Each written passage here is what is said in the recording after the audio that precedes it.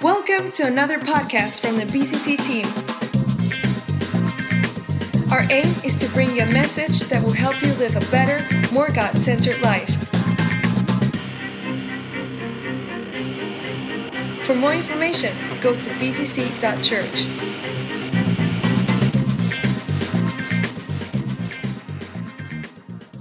Praise God. We're now going to pick up this brand new series, Emmanuel, God with Us. I'm really excited about it. As Christmas comes, people are focused on Christmas in different ways. I asked my daughter, she's going to not be thankful to me for bringing this up straight away, but I said, what do you look forward to the most at Christmas? And she said, roast potatoes. And I've got to say, I think that would be high on my list, followed by gifts. It was in that order. But I love roast potatoes, don't you? I just love them. Anyway, so interesting. Christmas is a time of festivities. It's a time where most of society doesn't really acknowledge who Jesus Christ is. They like the festivities. They like the traditions. They love traditions. I think community love traditions, but they don't really want to take on board sometimes what these traditions mean. Having said that, there's something going on in the UK. There is definitely a move going on in society where people are softer to the gospel. There people actually want to know the truth of who Jesus Christ is. And I suggest that if you were to sit down with someone and say, could I spend 15 minutes asking you what you know about who Jesus is, you'd open up a huge and interesting conversation, because I think that people are interested to know who Jesus is. And the information just doesn't come through the media these days very much. So it's a great opportunity for us. But as we look at this series over this Christmas period, and it's December next week, it's unbelievable, isn't it? December next week, we're going to be picking up on the humanity of Christ. The previous series was Movement and Multiplication 4. It was all about the Holy Spirit, the power of God, us stretching ourselves and taking on risk and challenge and pressure and opportunity and seeing God move. But I just felt it was very important that for this series we start to relate to who Jesus is in his humanity as well as his divinity, as well as his power. Why is his humanity so important for us? And so as I introduce the series this morning, we'll be looking at it. So, the divinity, that's the godliness of God, and the humanity, the human nature of God in Christ. They're two really important dimensions in who Jesus is. And over the years and the decades and the generations, people have argued about what's more important, the divinity of Christ, the humanity of Christ.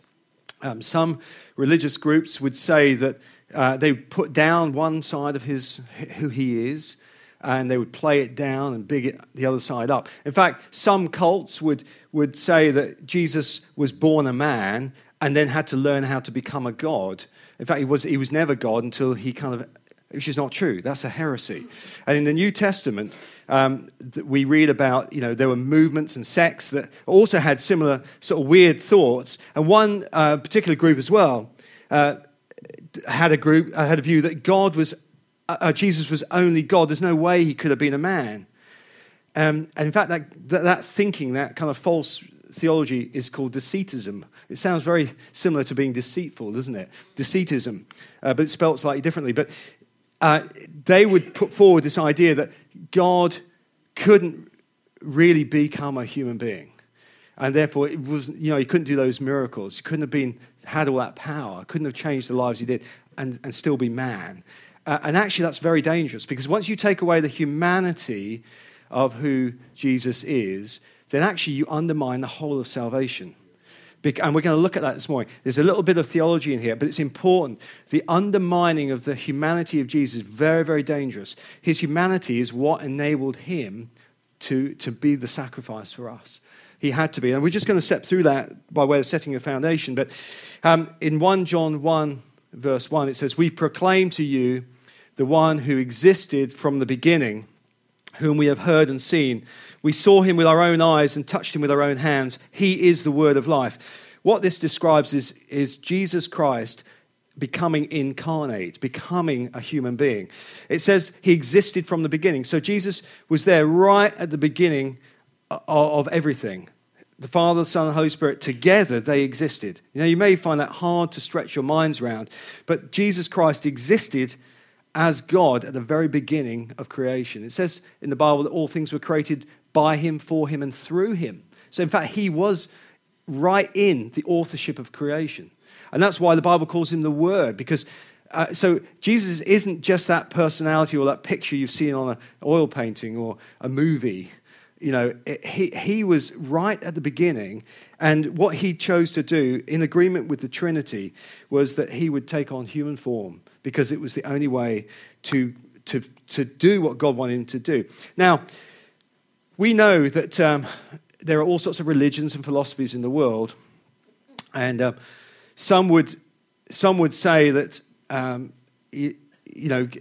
religions are held by a race of people, or they're held by a particular philosophy, they're held by a country, they're held by national boundaries. But it's not the same with Christianity. In Christianity, it's not a place, philosophy, country, race. It's not a tradition. Christianity is not a tradition. Christianity is not even a denomination. And some people get really strung out about that. Christianity is Jesus Christ. He's the center, the beginning, and the end of everything to do with Christianity. It's Jesus Christ. You know, when I go to the Middle East, if ever I go to the Muslim world, there's a real danger of using the word Christian because they think of Christian as being American.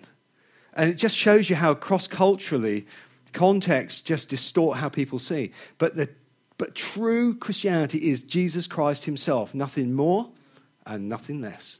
It's the divinity and humanity of Christ himself. That is what Christianity is. It cannot be anything else. And so we're going to focus on that. You know, I've been away a lot recently. I didn't make a big thing about going to Nepal just recently, but it was a pre-planned visit with, in my role as national leader for mission in AOG, and on behalf of the 600 churches here in the UK, we'd started a project back in 2015, and together we partnered with quite a big Christian charity, humanitarian charity called Christian Aid.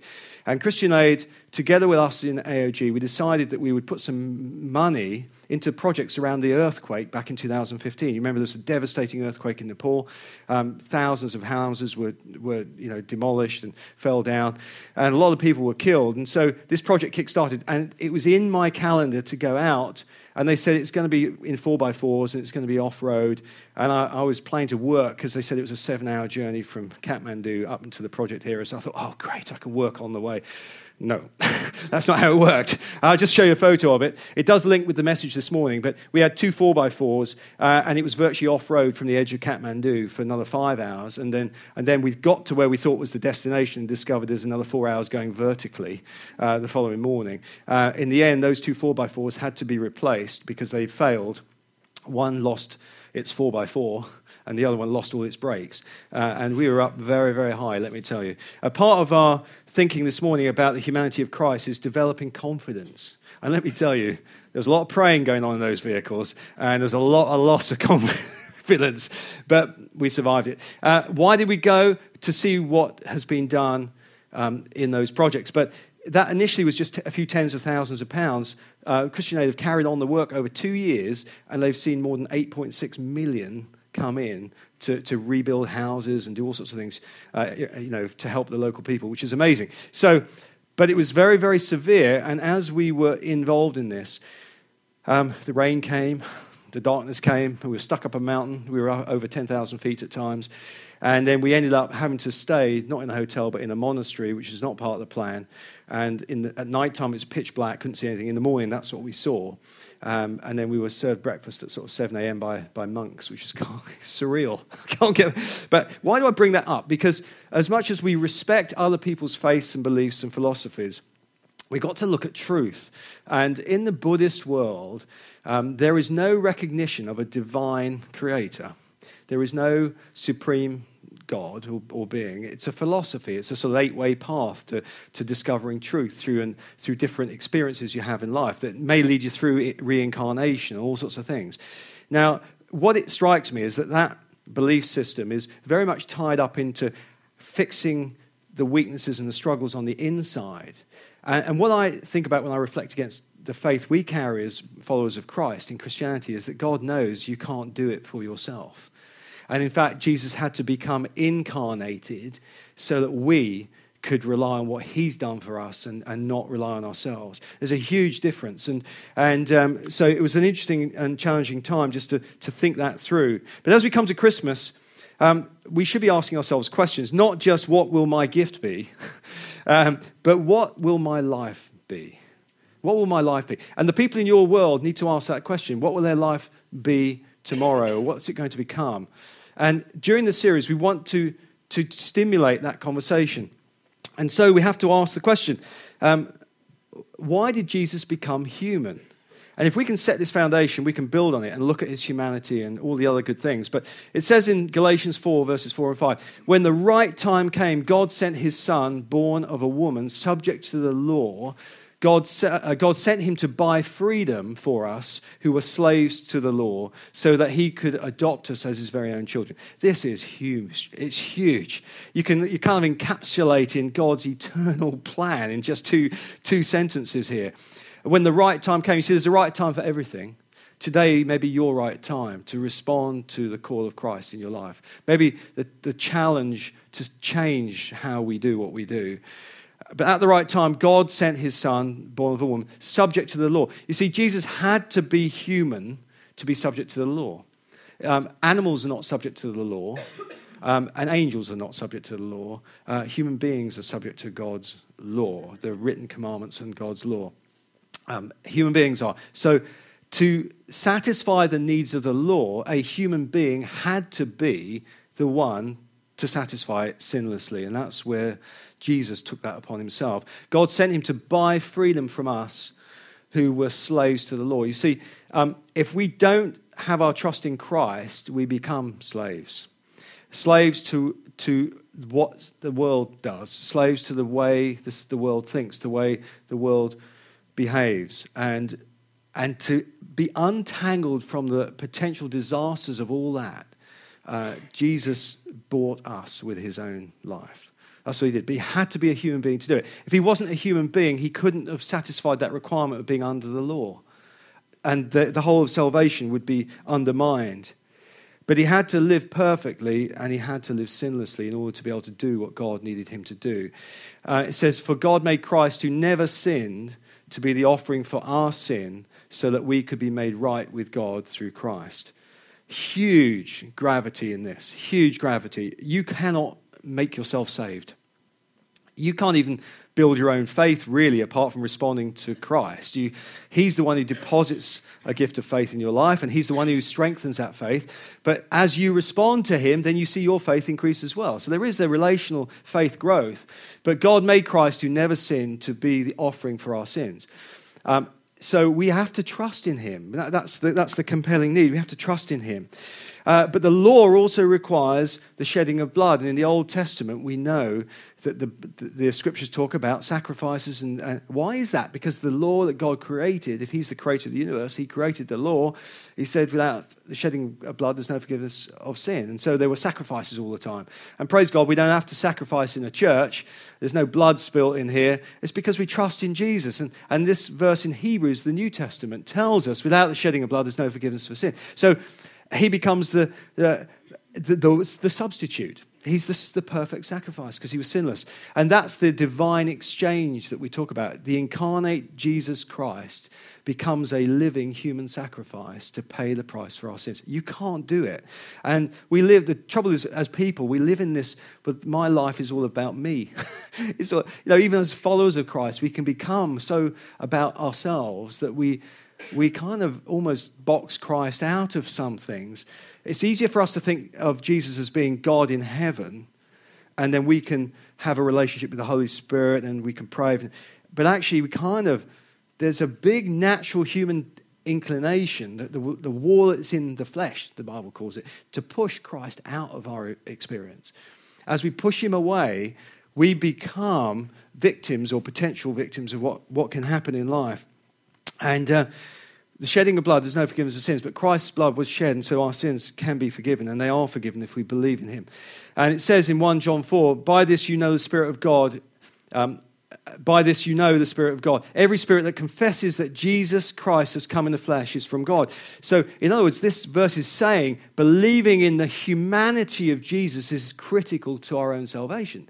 We've got to know that he was God who became man, and the process that we understand. So salvation becomes possible because he's a man. There's a bishop from the 14th century called Athanasius, and he wrote a really profound thing, or made this statement. He became what we are so that he could make us what he is. I love this. He became what we are, humans, so that he could make us what he is. We are unable to do that. So false religions that would say, no, you can become a god, is just a lie. It's not. What you become is a follower of Christ. That's what you become. And he secures your eternity. That's how it works. Our trust is not in ourselves, it's in him.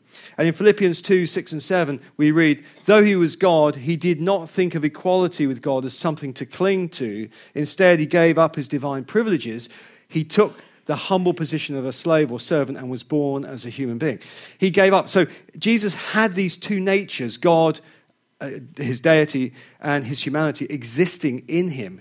He didn't lose them. He chose not to exercise his divinity. That's what he did. So he could have called the angels from heaven and got him out of every difficult situation, but he didn't. He chose to walk through humanity, living, eating, experiencing what you and I have to experience. Why? Because he needed to do that for us, because it helps us to have confidence and trust in him.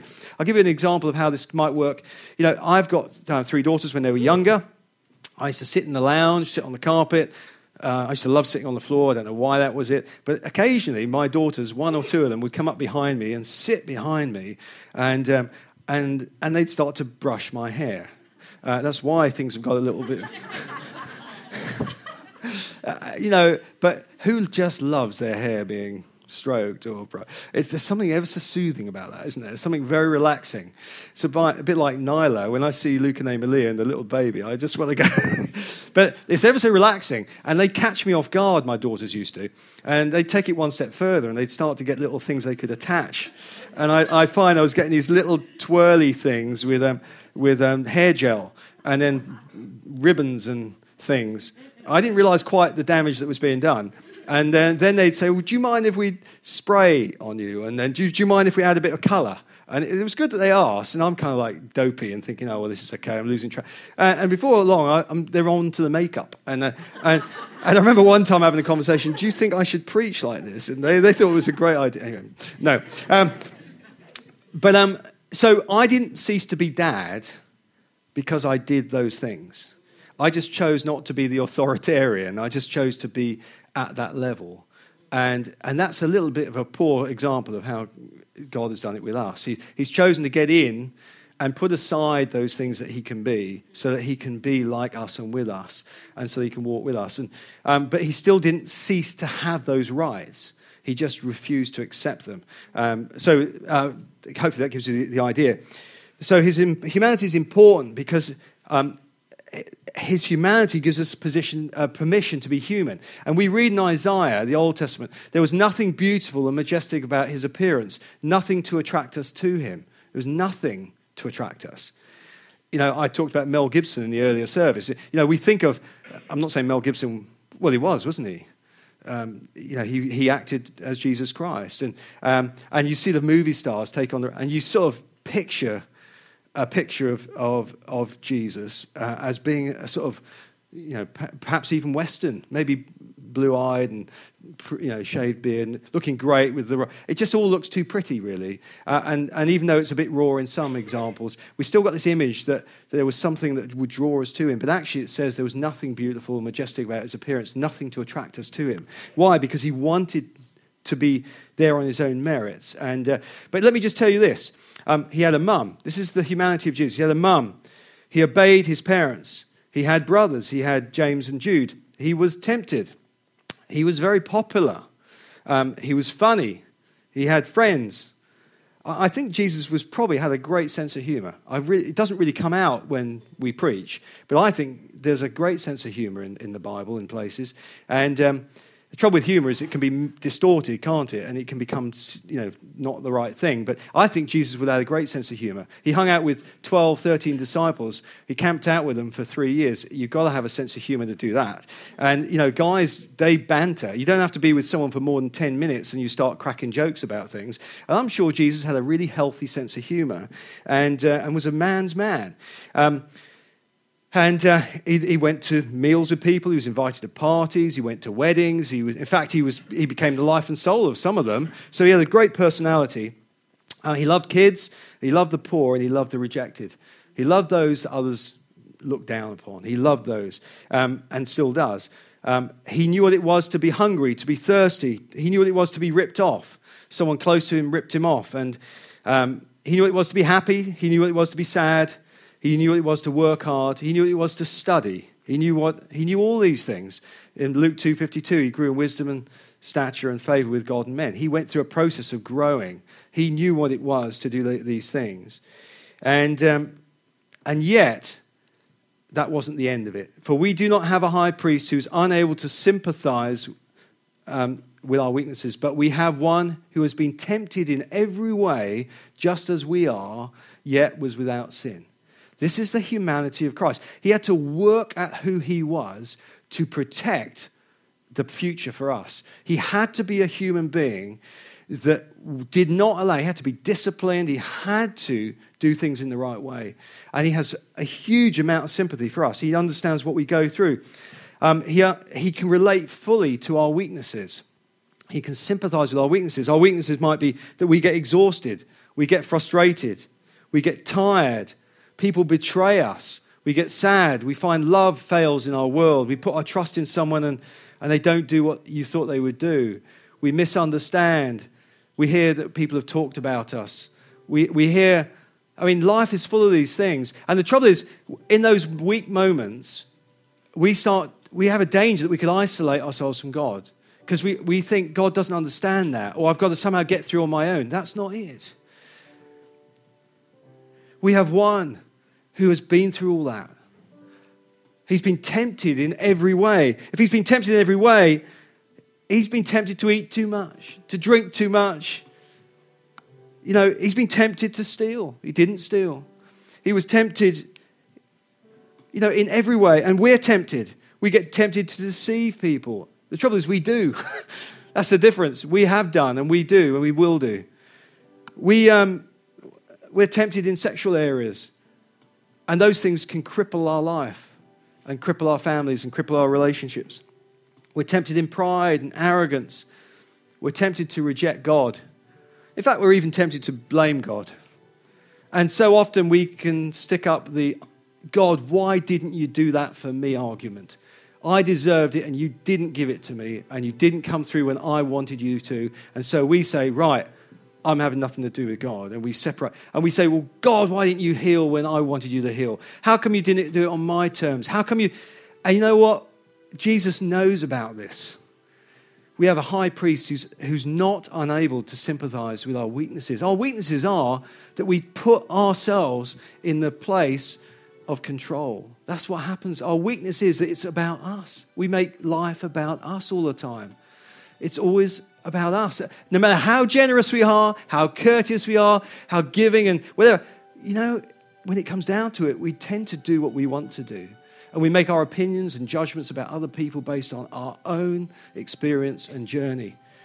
And Jesus knows all about it.